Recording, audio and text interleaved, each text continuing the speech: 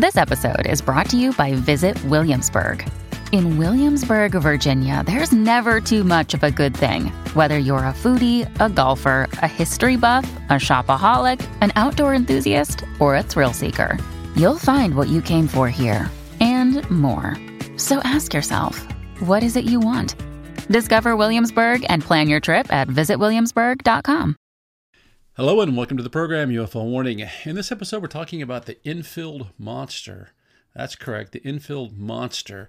Now, this definitely reaches levels of high strangeness. It's a story about a cryptid sighting back in 1973 in Enfield, Illinois, pronounced Enfield. The article comes to us from UFOinsight.com, dated May 2nd, 2021.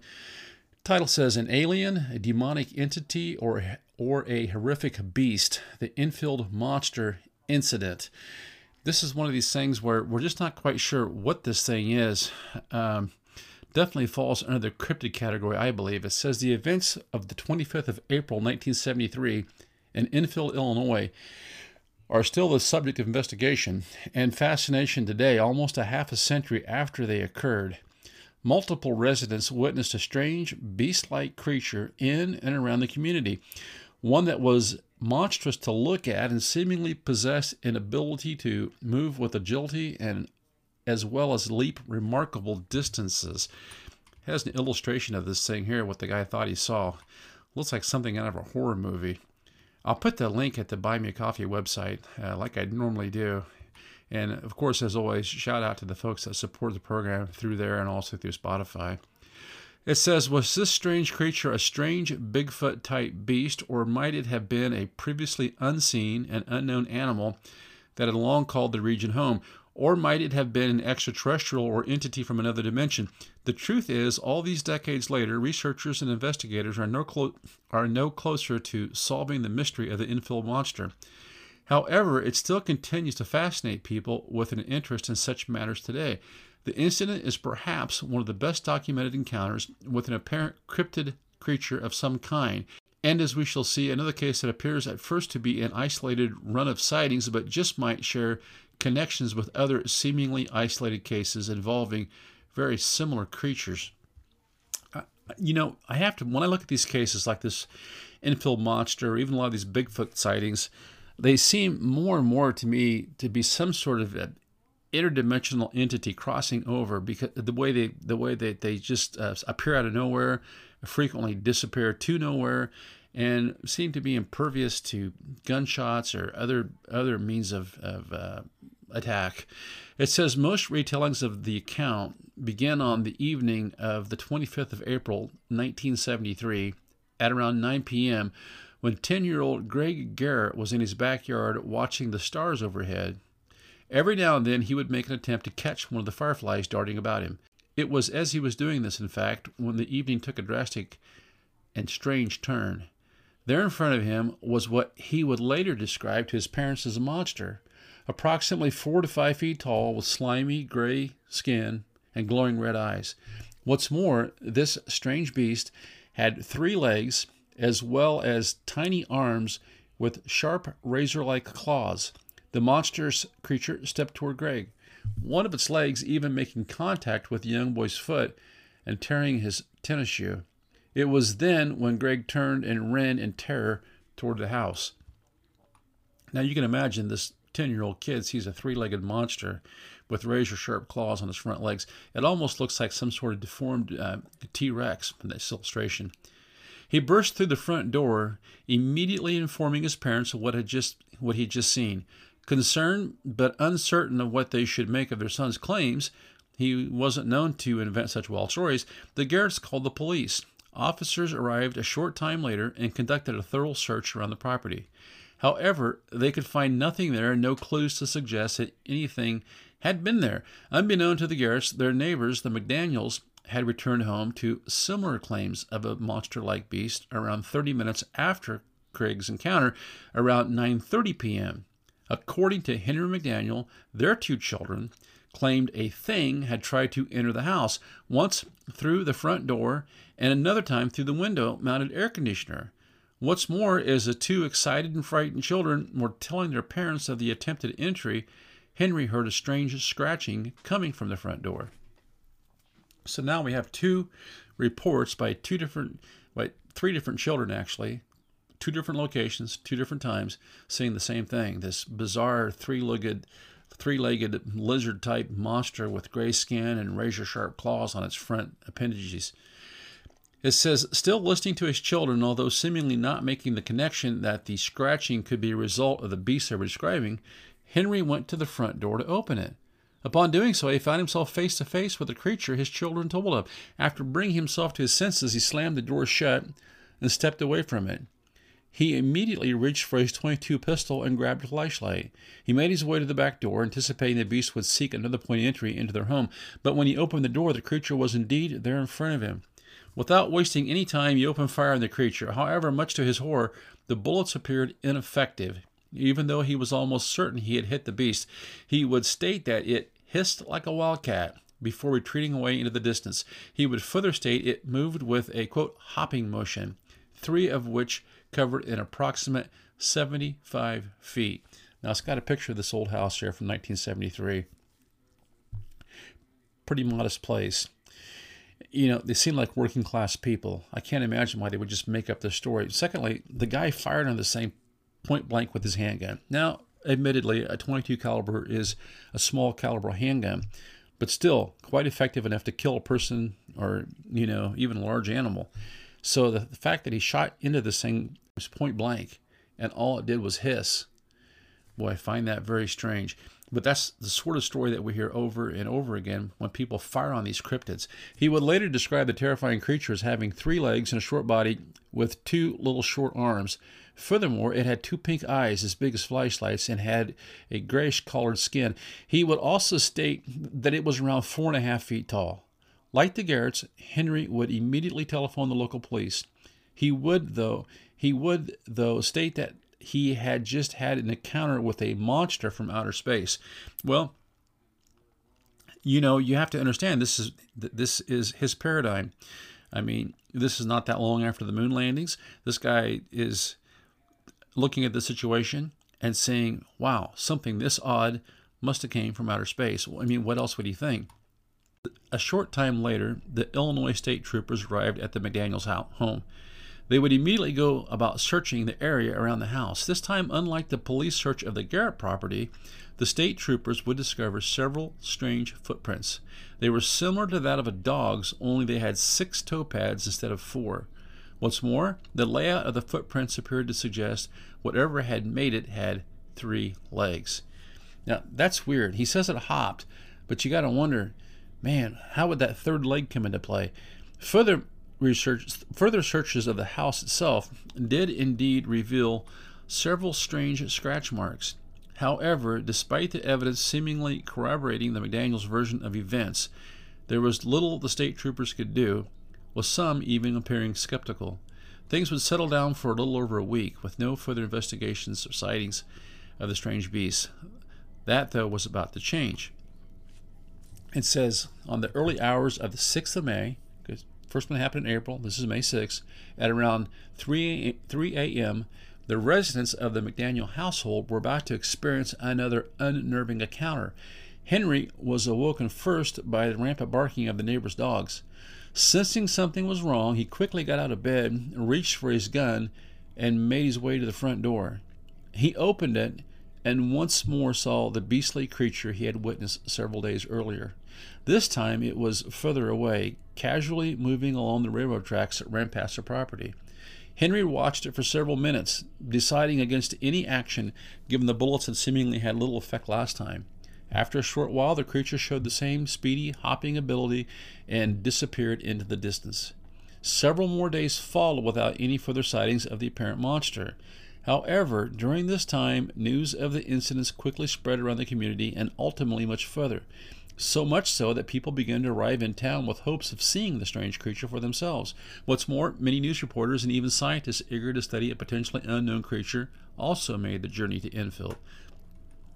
You know, this is back in 1973, long before the internet happened, so people actually had to go places to learn things. In fact, such was the attention and subsequent temporary increased population of the town that the sheriff of White County even threatened to arrest Henry if he continued to speak of such incidents. Well, here you go. You've got this experiencer. His whole family actually were experiencers, eyewitnesses to this strange monster of a creature. He talks about it. That's the natural thing to do. And it looks like the sheriff there went on some kind of a power trip and threatened to arrest the guy. Several arrests were actually made, although these were of hunters of the beast who had opened fire on what they thought was the creature and were consequently charged with being a threat to public safety. It quickly became apparent to local law enforcement that the attention of so many people in the town was as much of a safety issue as the apparent monster might be. This is an interesting point to note, as several other cases of strange paranormal activity have ultimately been washed away as a hoax or left uninvestigated by authorities due to the attention such events bring. For example, the bizarre goings-on during the Bridgeport poltergeist case, authorities declared it as a hoax due to the increased crowds outside the property. We might also recall the strange events known as the Mad Gasser of Mattoon, where the increased attention on the town forced them to distance themselves from the case. In each of those cases, then, it was the rampant attention and focus of so many people that became a concern to the authorities. This certainly appeared to be the case in Enfield. Honestly, I think sometimes these guys just get used to doing a job that doesn't take that much effort, and then when something out of the ordinary like this happens and you got a bunch of people coming into town, they don't like to deal with the extra work. And because these individuals are lazy by nature, the easiest thing to do is just start arresting people. Now, some of these guys that were running around out in the timber, firing guns off willy-nilly, yeah, probably should not be doing that. But you get a very clear picture of the dichotomy of here, how we approach this thing. One side says, wow, this is really bizarre. Let's talk about what happened. The other side says, no, let's start arresting people. Let's not talk about what happened. It says, there were, though, sightings of the strange beast from these visitors that didn't result in arrest, one of which is perhaps the last sighting of the beast, that of WWKI radio news director Rick Rainbow. He would claim to have witnessed the monstrous creature a short distance away from the McDaniel home near an abandoned property. He would describe the creature as gray and ape-like in its posture and approximately 5 feet tall. Reports also suggest that Rainbow even managed to record the strange and chilling screams of the creature on audio tape. However, this recording has not been made available to the public, although several researchers and investigators at the time claimed to have heard the recording. There you go. They start to get some really powerful evidence, and the first thing that happens is the evidence is contained. It seems like controlled. The chilling screams and shrieks were heard by many people in the town over the following nights. Then they suddenly stopped. The creature, it seemed, whatever it was, had vanished as immediately as it arrived. Of course, what it was, where it came from, or indeed where it went, was and still is a complete mystery. Then it goes on, it says, the year following the incidents, one of the investigators in the area during that time was Lorne Coleman. He would write in the July edition of Fate magazine an article titled Swamp Slobs Invade Illinois of some of his findings of the sightings. He had, for example, heard the recordings made by Rainbow for herself. In the article, Coleman would write that the strange creatures, whatever they were so far beyond our understanding that it's no wonder stories about them exciting. However, the fact that so many sightings of the strange, abominable swamp slobs, boy, what a mouthful, were reported throughout the entire southern Illinois area, combined with the obvious sincerity of many of those who made such reports, very much suggested at least the possibility that something awfully strange is going on in the backwaters of America. Coleman would then relay the account of just such a sighting of the strange creature in the Murfreesboro region of the state. The first such sighting occurred on June 25th, a little after midnight. While parking on a boat ramp near the Big Muddy River, Randy Needham and Judy Johnson heard a bizarre and unnerving shriek ring out, a cry they would describe as about 3 times as loud as a bobcat, only deeper. Now, if you've ever heard a bobcat scream, they're really something. So I can imagine what this thing was. However, before they could contemplate the cry much more, they suddenly noticed a strange upright creature bounding toward them. They watched for a moment or two as a 7-foot, white-haired creature got to around 20 feet from them before they brought the car to life and made their way from the scene. They would head straight to the police station and report the incident. 2 police officers would attend the scene of the sighting and did indeed discover strange, large footprints in the mud. They would note how the footprints were erratic and that no two were the same distance apart. As a note of speculation, might these footprints suggest a creature might have had 3 legs as opposed to 2, as the Enfield creature appeared to have? Well, or maybe these things aren't using the normal locomotion of walking. Maybe these things are levitating somehow. I don't know. One of the officers, Mary Lindsley, agreed to retrieve a camera so they could photograph the impressions. The other, Jimmy Nash, went with Randy and Judy to follow the footprints. It was as they were doing so that the most incredible shriek they had ever heard rang out. They quickly realized the strange beast-like creature was only about 100 yards away, hidden in the woodlands. They quickly backed away from the area and returned to the police car. Incidentally, later that night, police officers would attempt to locate the reason behind a strange splashing sound in the area, thinking it must be linked to the strange sighting. However, they were unable to uncover the source of the noise. The following night, though, the creature would return again, this time at a little after 10 p.m. The witness on this occasion was 4-year-old Christian Barrell, who would rush to his parents claiming that he had seen a big white ghost in the yard. They would insist that he must be mistaken and dismissed his claims. However, around 10:30 p.m., a similar sighting came to the light from the next-door neighbors, Randy Creeth and Cheryl Ray. It was as Randy and Cheryl were sitting on their back porch that they suddenly noticed something moving in the trees near their property. Cheryl would even later claim to have seen glowing pink eyes watching them. And what's more, the glow was not a result of any kind of reflection. Instead, they were glowing from their own accord. That aside, the description the pair gave of the creature was almost identical to that witnessed the previous evening. After several moments, whatever it was, the creature retreated into the woodland and disappeared. As it made its way from the pair, it continued to shriek wildly. The police were called and arrived a short time later to investigate the scene. Like the previous evening, they found evidence of the creature's presence. This time, as well as several footprints, they also discovered crushed vegetation where the creature had obviously forced its way through. They would decide to attempt to follow the trail. Officer Nash was again one of the officers who responded to the call. With him was Officer Ronald Manwarn. After discovering the makeshift pathway, according to their police report, Officer Jerry Nellis was asked to the scene to see if the dog would track the creature. Upon reaching the scene, the German Shepherd did indeed begin tracking the creature, leading the officers along what appeared to be its track. Nash noticed that every now and then a strange slime was visible along the route. According to the report, Officer Nellis picked up some of the slime to examine it. When he rubbed it between his fingers, it left a black coloring behind. Furthermore, the officers noticed that the dog would hesitate slightly before passing each of these traces of slime. Well, this is also something that we've heard, about these things. That they have, certainly these entities have this either as a sulfur smell or they've got some sort of residue coming off them or the slime.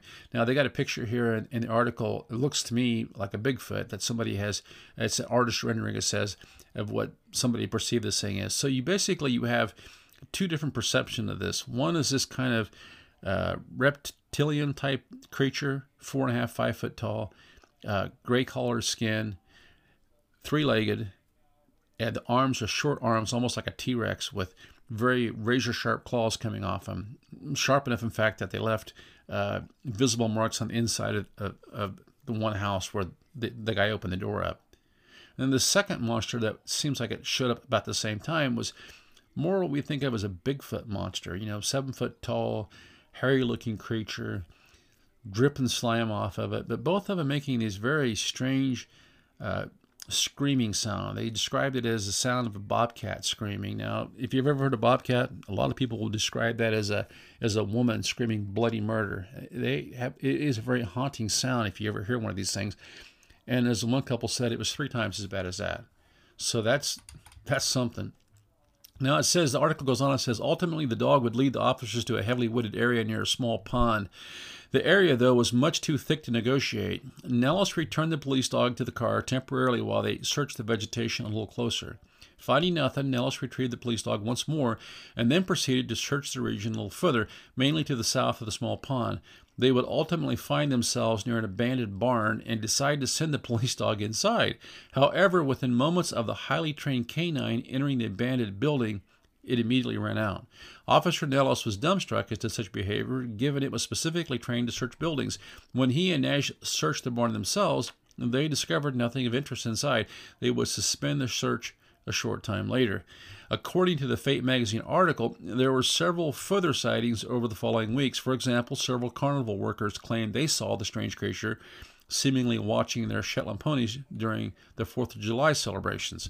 Now, if you're younger, you may not remember how common it was back in the 70s and even 80s for these traveling carnivals to come around town, and of course they all had pony rides. And so you can just imagine these carnival workers there, usually a pretty rough and tumble crowd, sleeping there at night with their ponies, these little, short, stocky Shetland ponies, who I can tell you, by the way, be quite tough, and this thing is stalking them. It sized them up for lunch, no doubt. Several nights later, a local woman heard a sudden piercing scream that appeared to come from one of the outbuildings on her farm. When the authorities were pressed for comment on the strange reports and sightings, according to Coleman's article, they had to admit they didn't know. According to police chief Toby Berber, they didn't know what the creature was, but we do believe, he says, what these people saw was real.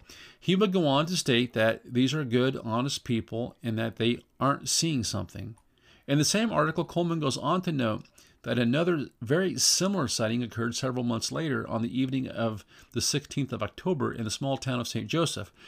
On the night in question, 4 teenagers were driving their car when they believed they spotted a campfire near an upcoming bridge and pulled over to investigate.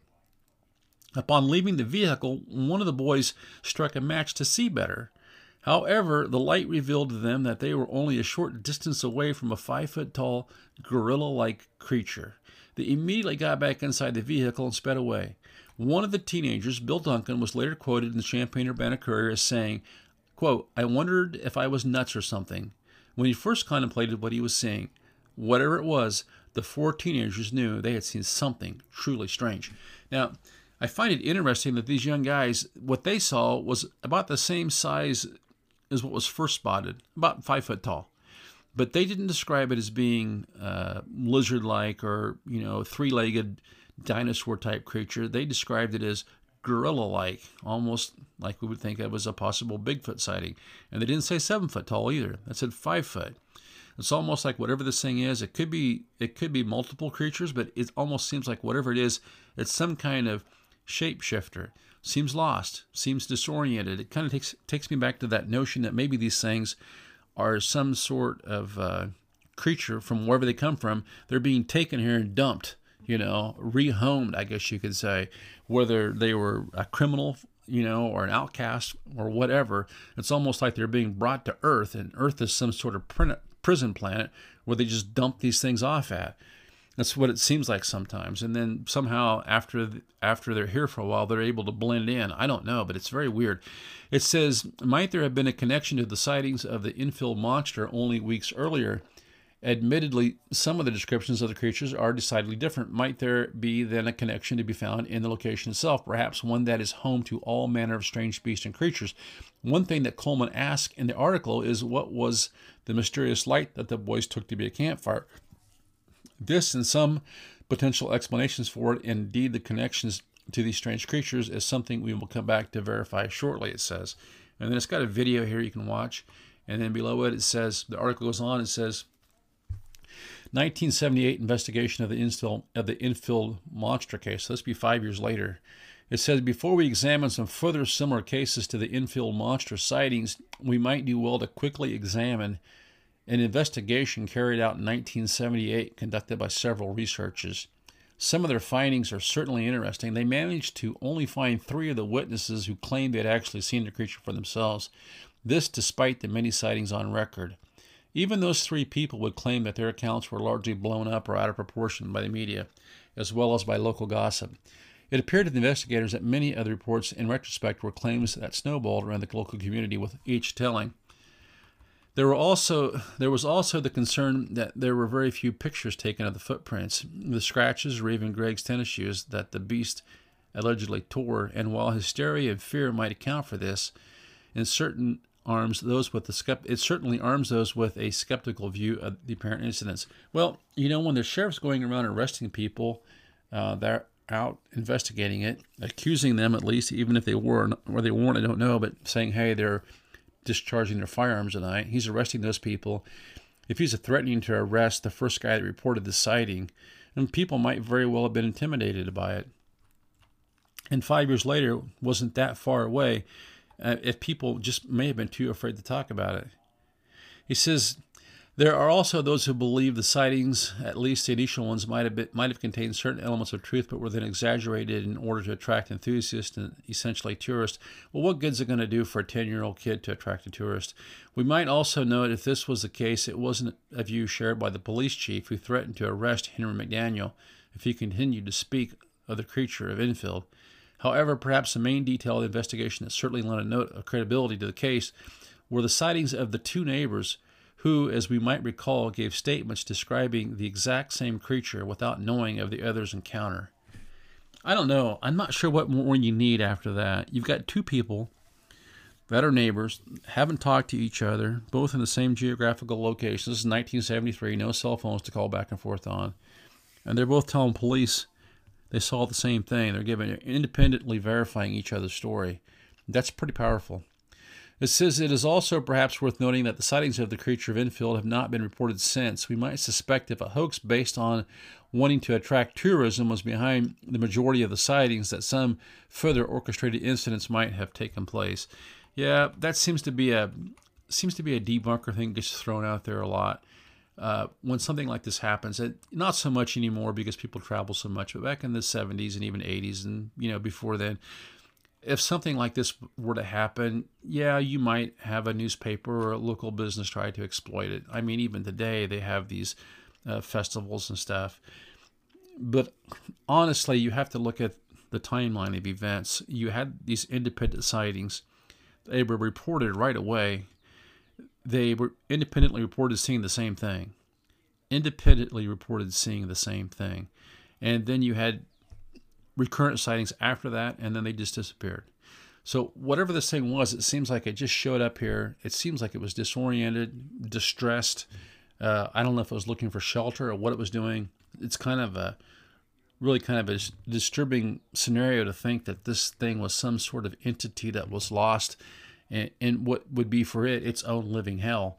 It's just wandering around here in this geographical area trying to make contact with somebody, but being of such a frightening appearance that nobody wanted anything to do with it. And that is definitely a strange case of the Enfield monster that occurred there back on April and actually into May of 1973 in Enfield, Illinois. Until next time, this is UFO Warning. Over and out.